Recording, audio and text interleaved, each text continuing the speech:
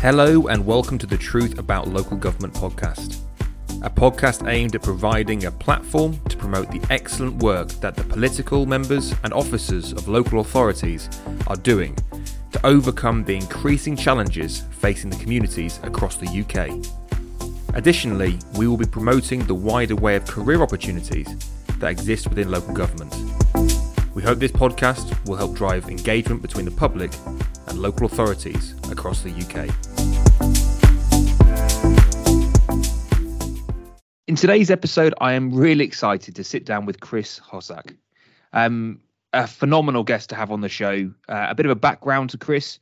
In 2003, Chris was elected to Brentwood Borough Council and has led on most of the major portfolios, including housing, planning, environment, economy, audit, finance, assets and resources. He served as the leader of Brentwood Council from 2019 to 2023 and chairman of the Association of South Essex Local Authorities. He's also sat on the Thames Estuary Growth Board and of Opportunities South Essex. So he's someone who takes a real interest in regional growth, infrastructure and investment. Today we're going to be discussing community. And of course, local government is all about supporting the community that they develop. So Chris, firstly, thank you so much for coming on. How are you? Pleasure. Very well. Thank you, Matt. Good to join you. Good to talk about community. That's an important subject. It is, absolutely. So what does it mean to say that community is at the heart of what we do? Yeah, so the we obviously being local government. It sounds like an easy line, doesn't it, to say, but I think you have to be fundamental about what communities are. And communities are, I like the phrase human communities because it makes it really obvious. It's a group of people that live and work together in a specific or a defined area by and large. And then you have a map of communities that stretch out across a region, across a country, whatever that it might be. But local government, it's so central to it because communities need organising, they need coordinating, they need services, they need, they generate waste.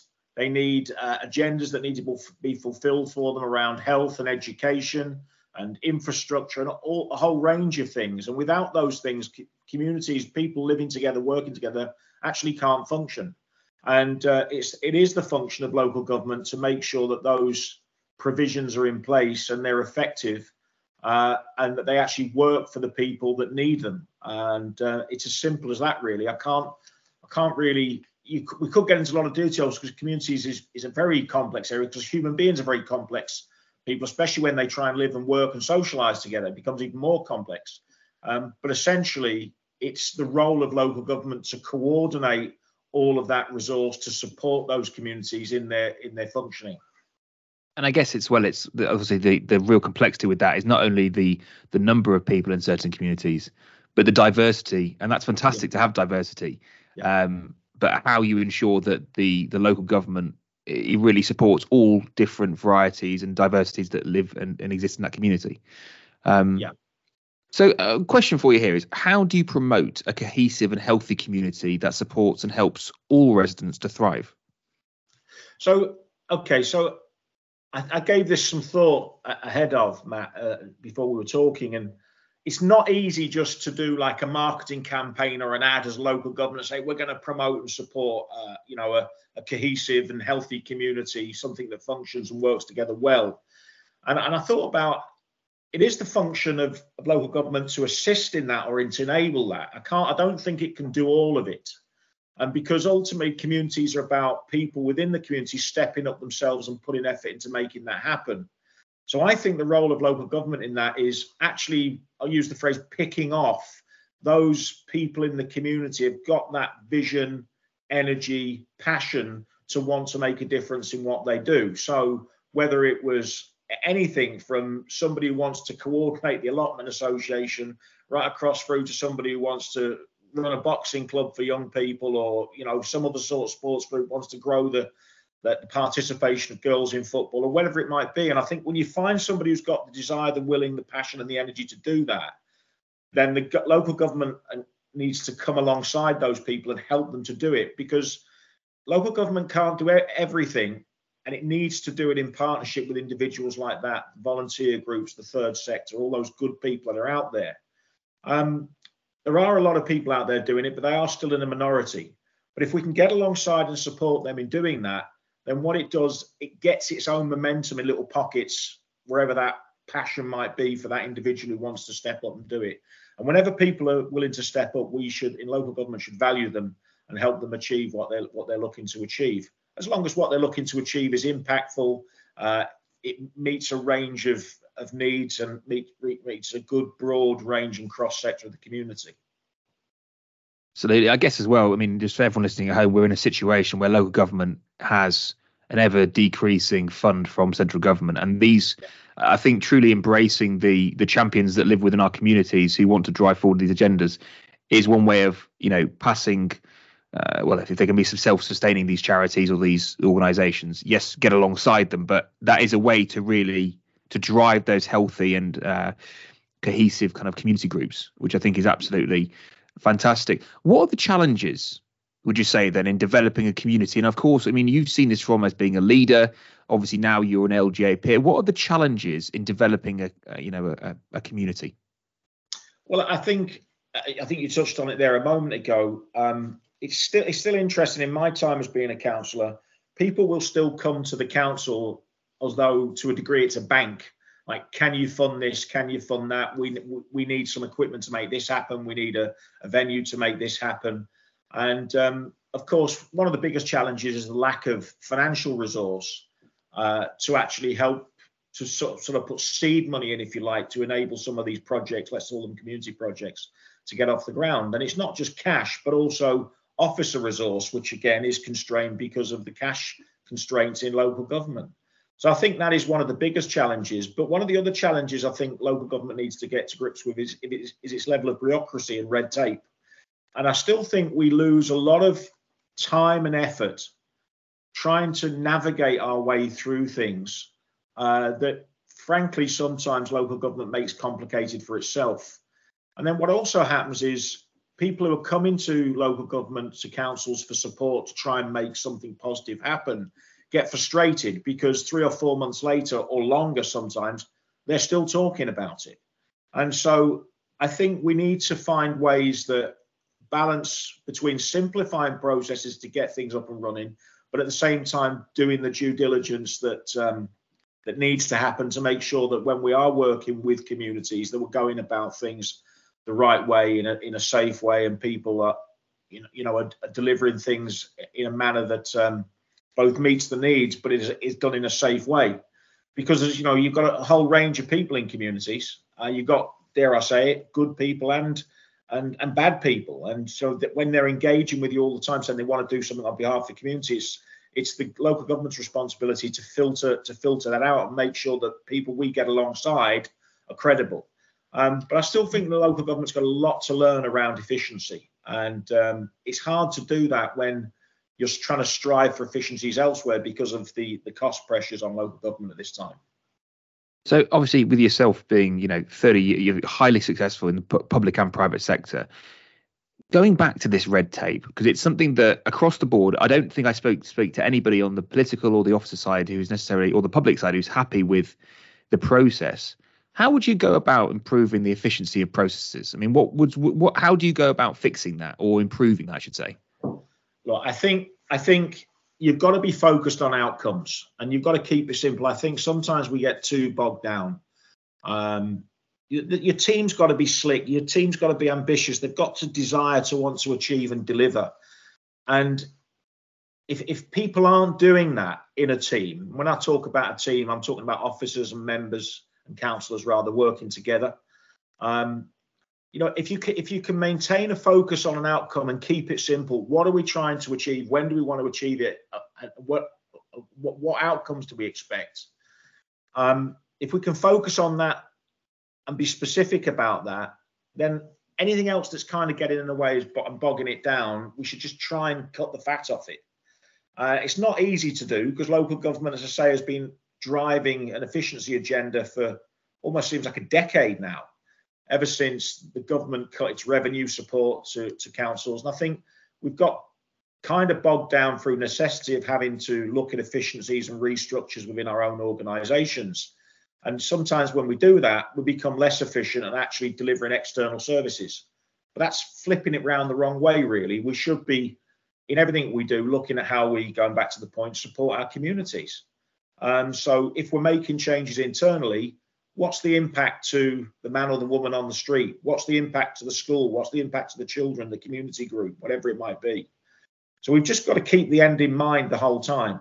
And if we find anything that's detracting from our ability to deliver, identify it and cut it out, because it's not helping. And it doesn't motivate the community when they engage with the council or give them the confidence that the council might be willing, but their ability sometimes to deliver can be seen to be lacking, and that frustrates the community, really. I do really want to come on to this point around engagement with local communities, because I do feel that in itself is, I want to get to that in a second. But just going back to before, you talked there about governance and kind of regulation to ensure that funds are being allocated to schemes that will benefit the community. It feels a lot at the moment that we're in this really difficult patch where councils are trying to do ever more with ever less, and trying to do it more efficiently, but at the same time protect themselves from people taking advantage of that system. How challenging is it for everyone at home listening, like, as leading a council, trying to I guess really to protect the council from those members of the community who are looking to take advantage of it, or conversely, trying to kind of avoid wastage and making the funds that are available, having the most impact? How challenging is that? Well, it's hugely challenging because you're being squeezed from both ends. So you're in a declining resource situation that's taken as read across local government.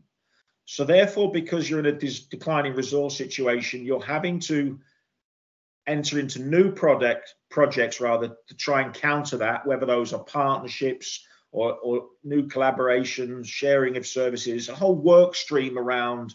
You're creating work to reduce work and collaborate, if you like, and address the cost of the issue.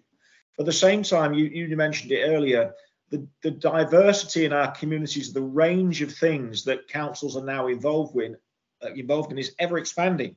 So I'll give you an example. If you look at the environmental agenda, if you said environmental services in local government 5-10 years ago, predominantly it was about waste collection, street cleansing, recycling, maintaining your parks, grass cutting, that kind of thing.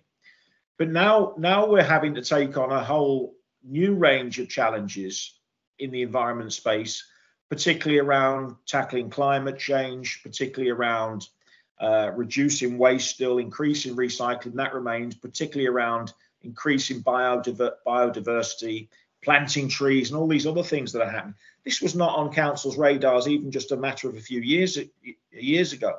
So that's just taking one specific thing and then looking at, we've got an expanding set of demands on the one hand, but a reducing amount of resource on the other, and actually projects being created to counter the reduction in the amount of resource. So how difficult is it? It's hugely difficult. And I'm not sure there's an easy answer to it, but I think having an honest conversation about saying what the problems are is one thing, and maybe looking at really identifying what is truly necessary in the service of the community and focusing on that and prioritising, because councils cannot do everything.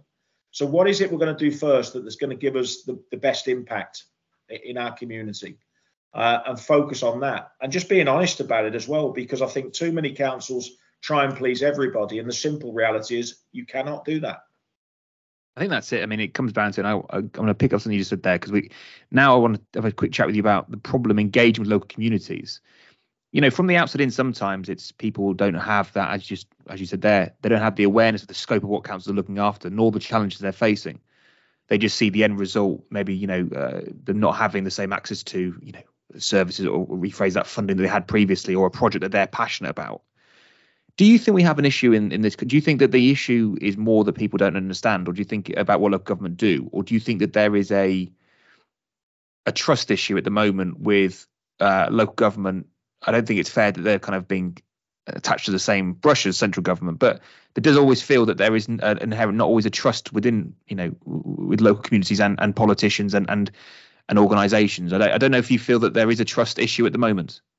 Well, I think there's two parts to that. I mean, your first sort of point is, I guess is the question, is local government struggling to engage with communities on the whole? And there's a simple measure around that, and that is, depending on your electoral cycle, periodically local government will go through, as I say, an election cycle, where that gives an opportunity for the voting public to be able to step up and exercise their democratic right to say who do they want to represent their community and what do they want them to deliver for that community.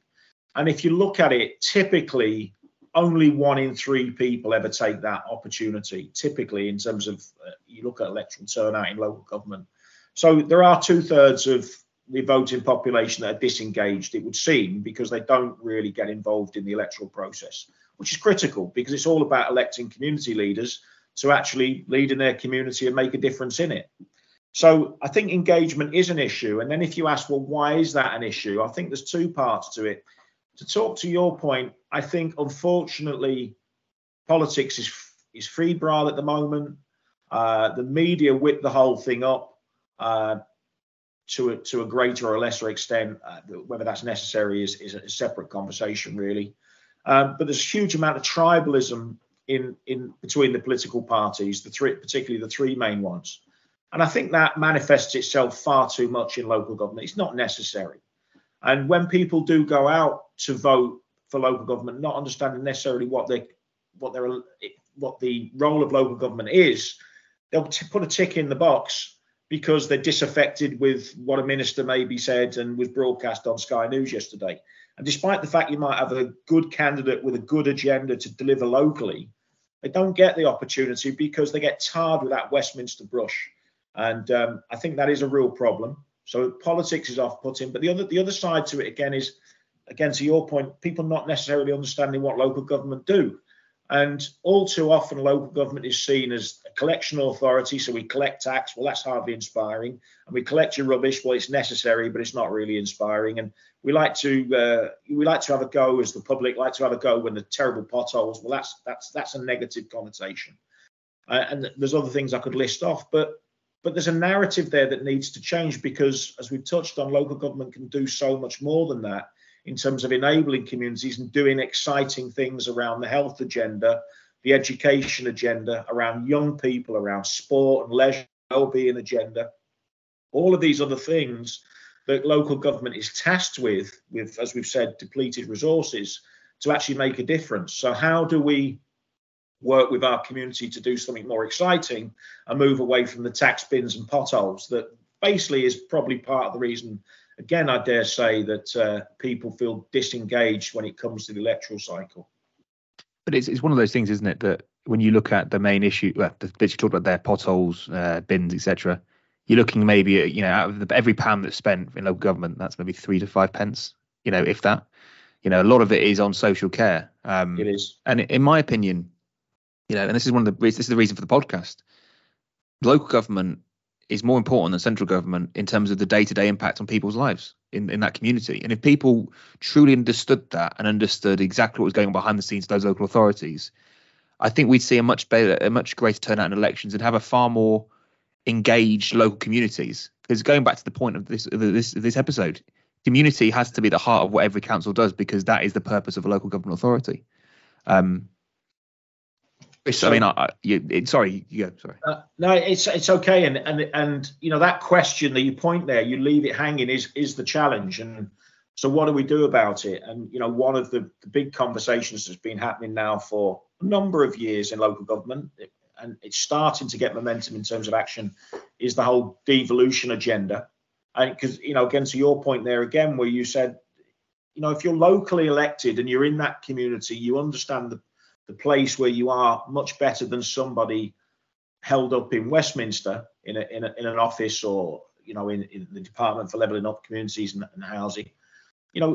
If we can devolve some of that stuff back to where it's needed for local decision makers, empowered and with an adequate budget to make impactful decisions because they understand what's going better, then that's what we need. is partly what we need. It's not everything, but devolution is certainly a step in that direction. But as the local government association have been saying, and people in the sector have been saying, we're in far too centralised a government structure at the moment, and I do think that local places, people, and communities are paying the price for that. But on the other hand, why does the government seem to be playing hard at really embracing devolution? Or putting their caveats around, well, you can do it, but you've got to have a mayor really to make the most of it. Why are they doing that? Maybe they don't. Maybe there's a lack of trust from central government to local government to make it happen. So when local government are crying out for this stuff, they've got to be demonstrating that if you give us the resources and the tools to deliver for our communities so we know them better, that we are capable of doing that. And by and large, local government is. But central government just needs to enable it, trust local government to make that happen and get on with it. There's going to be mistakes, and there's going to be situations where council don't make the right decision, but I completely agree with you. Devolution is absolutely the right way forward. And also, there is obviously an important role for central government, but it's more of a advisory, strategic, and it's more decentralised, the approach should be. So, But Chris, that was absolutely phenomenal. Really, really brilliant. So thank you so much for your time today. I know how busy you are, so thank you for making the time to speak to us. Pleasure. Nice to talk to you, Matt. And hopefully we'll have Chris on again. But from everyone at home listening, thank you so much for listening to me and Chris talk about the community and why that should be at the heart of what local government does. So goodbye for now.